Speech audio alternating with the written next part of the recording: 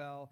Well, once again, good morning and welcome. For those of you who missed me earlier, my name is Wayne. I'm the pastor here at DCC, and we are in a series called Love Well, and we're just taking a couple of weeks to talk about what does it mean to love others well, and what does it mean to actually live a life of significance, to be used in an incredible way by God. And maybe you struggle with that, or you look at the challenges in the world and you say, well, if I do one thing, it feels like it's not actually doing anything because it feels like everything just kind of keeps being undone. And we serve somebody and other problems seem to develop. And it's hard sometimes to look outside of our own world when we see everything that's happening and trust that it is leading somewhere and that God is using us. And so we need to be encouraged by God and understand that He is. And if we take faithful steps, even in little things, that He's using that. And He has been doing that since the beginning. And so last week we looked at the story of Moses, someone who would say, okay, that's someone who did something significant. God used him to lead the people out of Israel, out of Egypt, and all they had been in slavery for 400 years, and he was part of that, leading them out, and then all these incredible stories, and there's been movies made about him. Even people who don't know, believe in God would know who Moses is. But we looked at his story, and when God engaged him and said, He told him this is all going to happen, by the way. And then he gave him all the details, everything that we've ever wanted. And Moses' response was, please, God, send anybody else but me. And it's amazing to look at his awful beginning if you look at it. But what it really is how we all feel that our identity, there's something in us that struggles. We know the things that are broken in us, and if we get thrusted out there, we know that will come out, or whatever it may be. And so we've learned that, hey, we all feel this way. Even when God is speaking to us directly, our hang-ups and everything that happens can get in the way. And we're learning to trust God's words with us.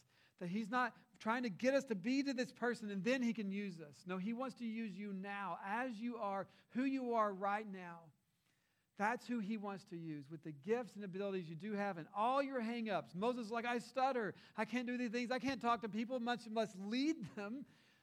And he's like, I'm not going to Pharaoh. Like, we have a history. Like, God's like, I want to use you as you are right now and begin to lead your life. So we're learning to trust Him and learning to trust those words where He says, I will be with you. We hear that over and over again in the Scriptures. When Jesus came along, He said those same words to us. I will be with you. So, okay, great, God, I'm going to trust you. I'm going to step out in faith and begin to serve or do something to love others so my life can be used and be part of this story that you've called me to. So you and I, we begin to do something. We take steps. We begin. And then what happens? Maybe it doesn't feel significant, or you run into challenges. What do you do? Because that is absolutely going to happen. What if you take a step and you forget to tell people about having music behind your prayer during prayer in silence, and you make it incredibly awkward for people? I'll just use a really recent example for me. Like, what do you do when challenges happen? Well, we need to know that God is with us, but those challenges will feel significant. So I want to take us to another story out of a book that many of you don't even know exists in the Scriptures. It's called Haggai, the book of Haggai. In fact, if we did a contest, this would be really weird. We're not going to do it, but like to try to flip through a Bible. Most of us have it on the phone anyway. So on the phone, you can find it quickly, but you would skip it because it's only 2 chapters long. And so it's the book of Haggai, but it's a significant part of God's story in His nation of Israel and helping them come back. They had been in captivity. Israel had been conquered, and it had split into 2 sections, and they were both eventually conquered, and they were conquered by Babylon, and they'd been away for 70 years. But then Babylon was, I believe, defeated by the Persians, and they took over everything, and they began to allow them to go back to their homeland, and groups of them, to go, if they wanted to go back and begin to rebuild their old homes and where they would live and in their own country. And so they allowed a remnant to go back. And so that was incredible for them. So many of them did that. And it was not an easy place to do it. It was dangerous and not necessarily protected. And so they got to it, but they began to rebuild their homes. And out of their covenant with God and His call specifically to them, they got their priorities out of order. which you and I kind of do a lot in our lives as well. We just put ourselves first. So they put themselves first, but that was not their actual commitment to God. And so they began to build all their homes and to do all these different things, and they ran into trouble. And God essentially got the leftovers of their lives. And so we do that as well. We're like, if I've got a little bit of time, maybe I'll engage or give or do something like that. And so that's kind of their scenario, but they're rebuilding their homes. But we could also look at that and understand they're trying to build shelter. But they had all kinds of trouble because of this. Their harvest was not very good at all. Their goods that they were developing, they didn't have as much as they should have been. It was all this trouble, and they were, even the money that they made and dealings with their others, all these kind of hardships hit them. And so God sends Haggai to begin to speak to them and lead them out of this mindset and towards what was most significant, and begin to lead them to take steps. So this is a part where they begin to trust God and to follow Him and know that He is doing a work in their lives. But then that wasn't easy. And so Haggai comes, and this is found in Haggai chapter 1. And it says, Haggai, the Lord's messenger, gave this message of the Lord to the people. He says, I am with you, declares the Lord. There's that phrase again. It's all over Scriptures. He wants you and I know that we can trust Him and that He will be with us, all right? So I will be with you. It says, so the Lord stirred up the spirit, and this is an amazing name, by the way, when we look at the Old Testament Scriptures, the spirit of Zerubbabel, son of Shealtiel. I mean, I don't even know how to say that properly. Anyway, governor of Judah, and the spirit of Joshua, son of Jozadak, the high priest, and the spirit of the whole remnant of the people. And so God began to stir up their hearts. It says, they came and began to work on the house of the Lord Almighty their God. And for them, at this point in time, they were going to rebuild the temple, which represented the presence of God. And before Christ, God was represented in this place that they would go to. And when Jesus came, He changed all of that. And this was part of that story. It's amazing. And so they began to do that. And so they're like, okay, you're right. You're right. We should put God first. We're going to change this and begin to trust Him. And they began to do the work. So here's the premise here. So we have people, they were in all kinds of trouble. They were not being obedient to God as they had committed to Him to do. And so they began to be convicted by this word of God. And so they began to do the work and actually rebuild the temple. And by rebuilding, it was destroyed. And the temple that used to be there was a temple that Solomon built. The super wise man Solomon, one of the greatest leaders that's ever lived, one of the wisest people that ever lived. He had built an amazing kingdom in this unbelievable temple. It was huge. It looked incredible. It had all this gold and everything else with it. So this is, they have this in their minds, but they began to do the work. And so when they began to do the work, they got really discouraged. They began to get frustrated because it looked puny.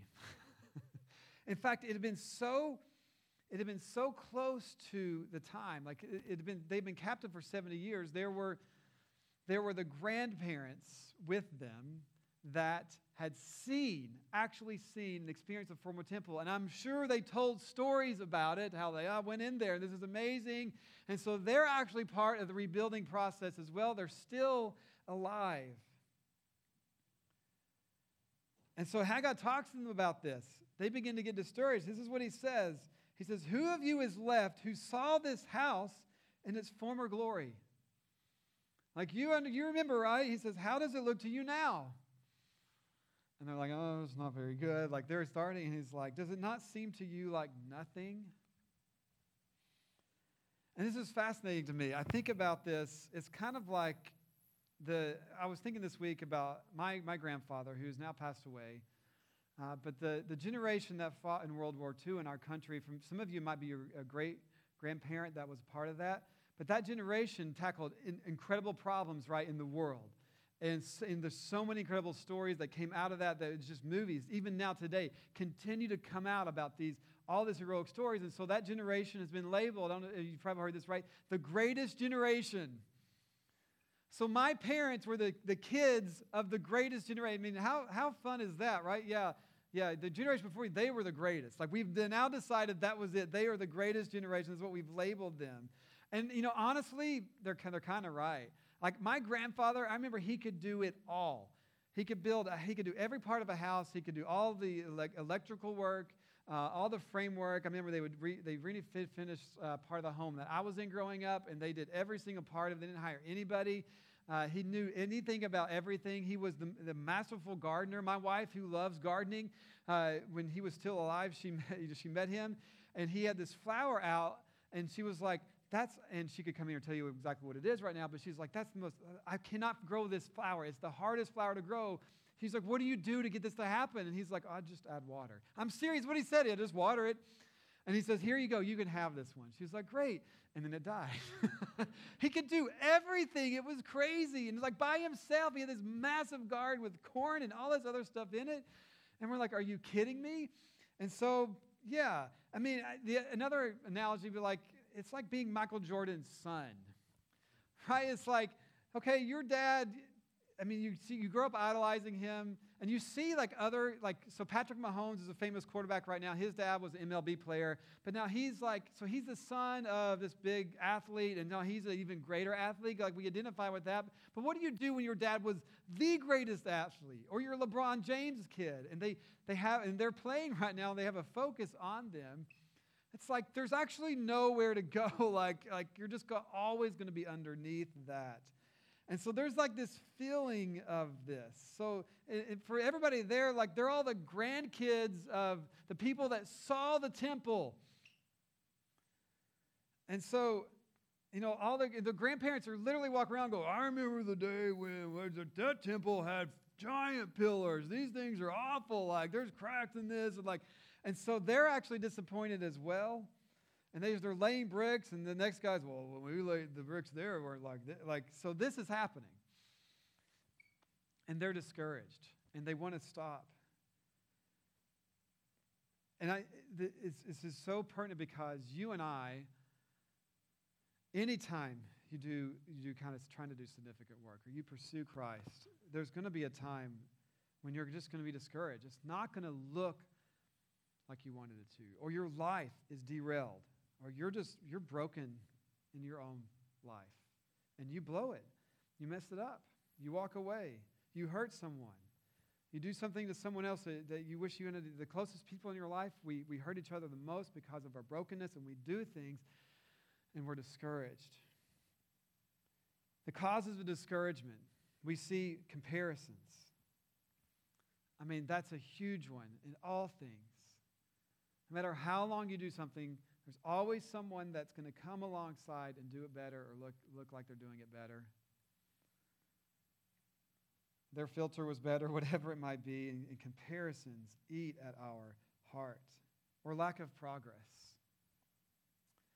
You're just not progressing like somebody else did. They started after you, and then here they are getting ahead of you. Or they just joined the company, or you changed careers, you changed jobs, and you felt like it was a setback. Something happens, and you have a lack of progress, and your heart, it sinks, and discouragement weighs heavy on us, and it's hard for us. And many times we're comparing our start, whatever you began, with someone else's finish. Our stories are so different. Our backgrounds, what we walk through, is so different than other people's. And it's not comparable, but it's hard for us when we begin to do this. We know it's been done better. We see it being done better by someone else, and everything's taken completely out of context. That's what social media is so good at, right? Somebody posts something, and you just assume everything else that's outside the picture, right? And it's not as amazing as we would think, and so we compare others to our past and the current circumstances, everything else, and you compare it to your own past. You know your own failings. How can you continue to do this? Or maybe you feel like you're not actually making a dent or an impact in the world when you do something. It feels like just a drop in the bucket. You ever been there? So what do you do? So this is where we see, and I love the beauty of God and his story and where this beauty and where his story is so powerful for us.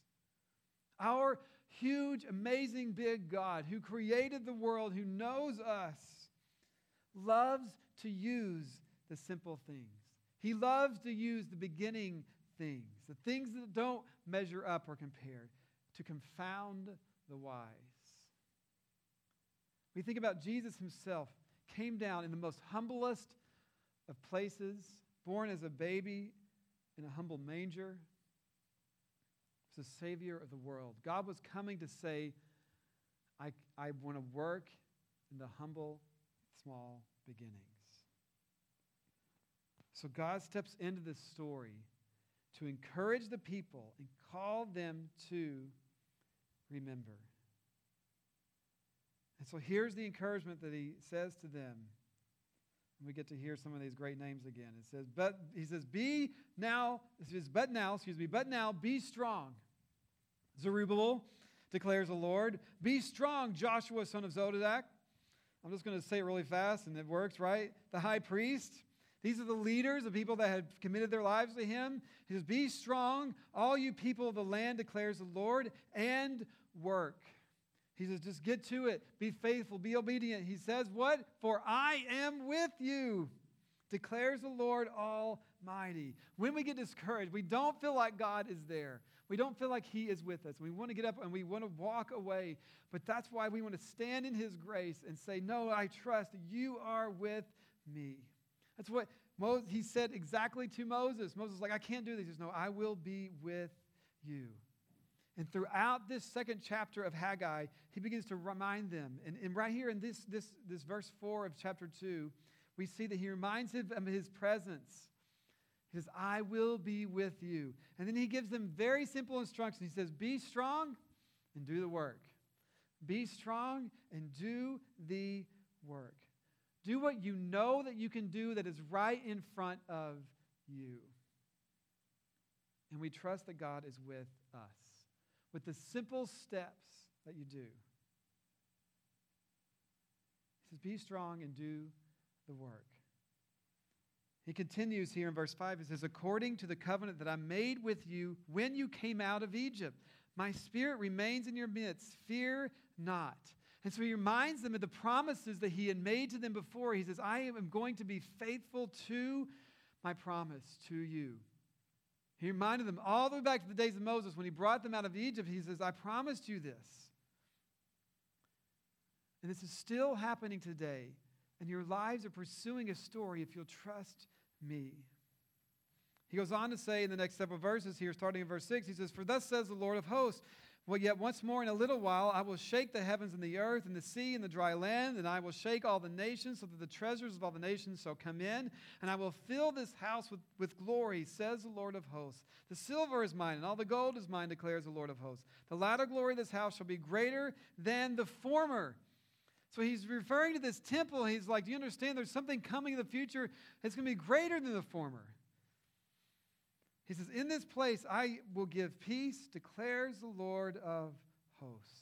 So he reminds them of his promises in the past, and he begins to give a future promise of greater glory to come. This is a mind-blowing statement.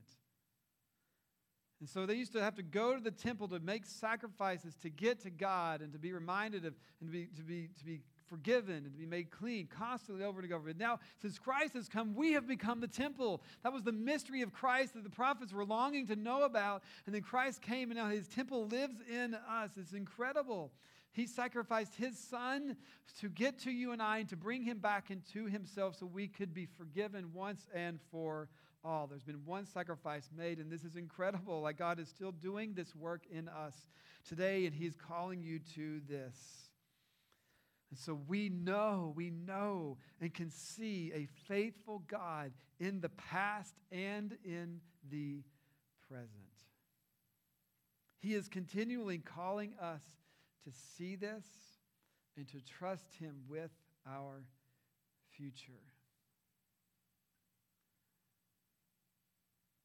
And so we can love well. We can love others well and know that in the simple steps we take, to love one another, to love our city, that God is using this. It's why we started DCC. We wanted to see a local church family here. And thank God, since then, we've seen other churches begin to do that. And it was our prayer that maybe as we love the city well, that they will be welcoming to others that we're doing the same. It's why we do our Go Jersey City event every single year. This month, we're launching a partnership with the Sharing Place Food Pantry. We're once a month, a team. Whoever wants to join in, up to about 12 or 15 people will go and help them prepare for their monthly food distribution where they serve hundreds of families here in Jersey City and in the community. And we're thankful for these relationships with others. It's why we do our dinner groups. We want you to engage in community with one another. This next week, our dinner group signups are going to begin, and they meet weekly and engage with one another. It's why we do connection events. We love to serve our city and just have fun. Connection events are places where we just engage, have fun with one another. It's why we want to throw parties here, because Jesus loved to attend parties, and we want to just follow Jesus' example. We know that if we trust him in the story here in this city, that he will be faithful. So you ask, well, how do I live a significant life? How do I make an impact? Or does it really matter? We need to be reminded and encouraged when we feel these things. When you feel like giving up or when you're discouraged, he says, stay strong, keep working, do the results. Keep pursuing me, for I will be with you. He doesn't say, dream the dream. He just says, be faithful with what you know is in front of you. He's like, talk the talk, right? He says, no, just compare with others. Don't worry about them. Just be faithful to what he has given you. Be learning to stay consistent to what God showed you to do. Or maybe you say, I don't know what he has to do. Well, what can you do? What is in front of you? That's what I always encourage you to see. This is what the Apostle Paul said to us in Galatians. He says, let us not become weary in doing good, for at the proper time we will reap a harvest if we do not give up. And if there was anybody that had a reason to be discouraged, it was Paul. He had been in prison so many times, and so he couldn't get to these churches to visit them, so he just started writing them these letters and communicating with them, not knowing that this would become part of the New Testament, and his understanding of who Christ was and all these principles have a profound impact on us today. You never know what God is doing through the simplest of tasks. And so that's why I love this book of Haggai. We see these 2 chapters. It's crazy. If you ever want to say, I read a book of the Bible, that's just to read that one, and you'd be like, I did it. So, right? So what we see is that our choices matter. What the people were doing, they were getting their selfishness or their self-centered lives ahead of God, and they're wondering why things were so messed up. They learned to put the priorities in place for them. They were learning that their choices mattered. But we also see that the obedience of God's people is how God chooses to work in the world. It's how he chooses to work in our city. He has chosen us to be part of this. And us following him allows us to do this. And so that's why we love to invite you to take next steps with us. If you're just joining us this summer, this is a phenomenal month for you to be engaging with us because there are so many simple steps that you can take. It helps us to know and to remember that God is still at work in this world today. In the world where we see communities ravaged by hurricanes, it's a place for us to step in and to love them, to give to organizations out of the abundance of money that we do have. It allows us to love our neighbors here or to help them. People who flooded this week, we could go help them clean out. Like there are people that we live around that need people to love them. He's still at work in the world today through you. Through you. Isn't that incredible? Challenges, we can put this up, guys, it's okay. Challenges are an opportunity to show his love to others. He's not calling you to an outcome, but to obedience to what is happening now. We are part of the plan. We are part of this plan. So let's be faithful. Let's pursue God, and that will help us love well. My prayer for us this fall is that together we serve and love this family, and we love this city. And in that, God wants to step into your life. Just like Caroline's story, where she found her place in a time of discouragement, but she found as she began to pursue him and take steps to serve, she said, my life began to be filled up. She found the calling that God had on her, and the same is true of you. Let's pray together. Father, we love you so much. We thank you so much for who you are, your love for us, that you step into our lives when we are struggling, even when we look at the nation of Israel in this book, even when we're disobedient, when we're going the wrong way, you came in to pursue them, to lead them towards what will be life. God, I pray that for me, I need to hear this as much as anybody else, and for us here today, and for those listening online, that we would trust those words of, I will be with you. Those desires that are deep down in our heart, the things that we long for, I pray that we would learn to give them to you. And that we would find the freedom and the joy of pursuing you in the small things, in the little steps. I pray for us this fall as we begin to engage and start dinner groups, and we start at a new location, that you would be glorified, that we would love this city as you have loved us. Father, we thank you and ask all this in Jesus' name. Amen.